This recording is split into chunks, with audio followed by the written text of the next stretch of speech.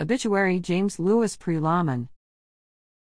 Prillaman James Lewis, Jim, 70, of Sandston, Virginia, passed away on June 22, 2023. He is survived by his brother Joseph Prillaman, Anna, sister Deborah J. Prillaman, niece Joanna Prillaman, nephews Ryan Prillaman, Jayanti Singh, Jason Prillaman, Jill Rob Schrader, and Michael Schrader, and grandnephew Luke Prillaman.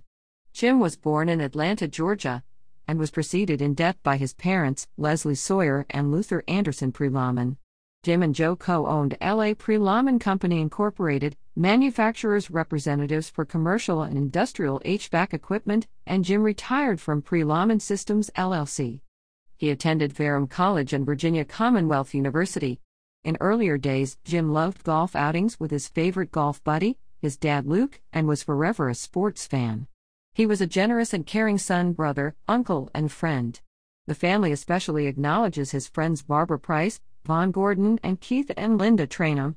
A memorial honoring Jim will be held on Sunday, July 16 at 1 o'clock at Bliley Central, 3801 Augusta Avenue, Richmond, Virginia, 23,230.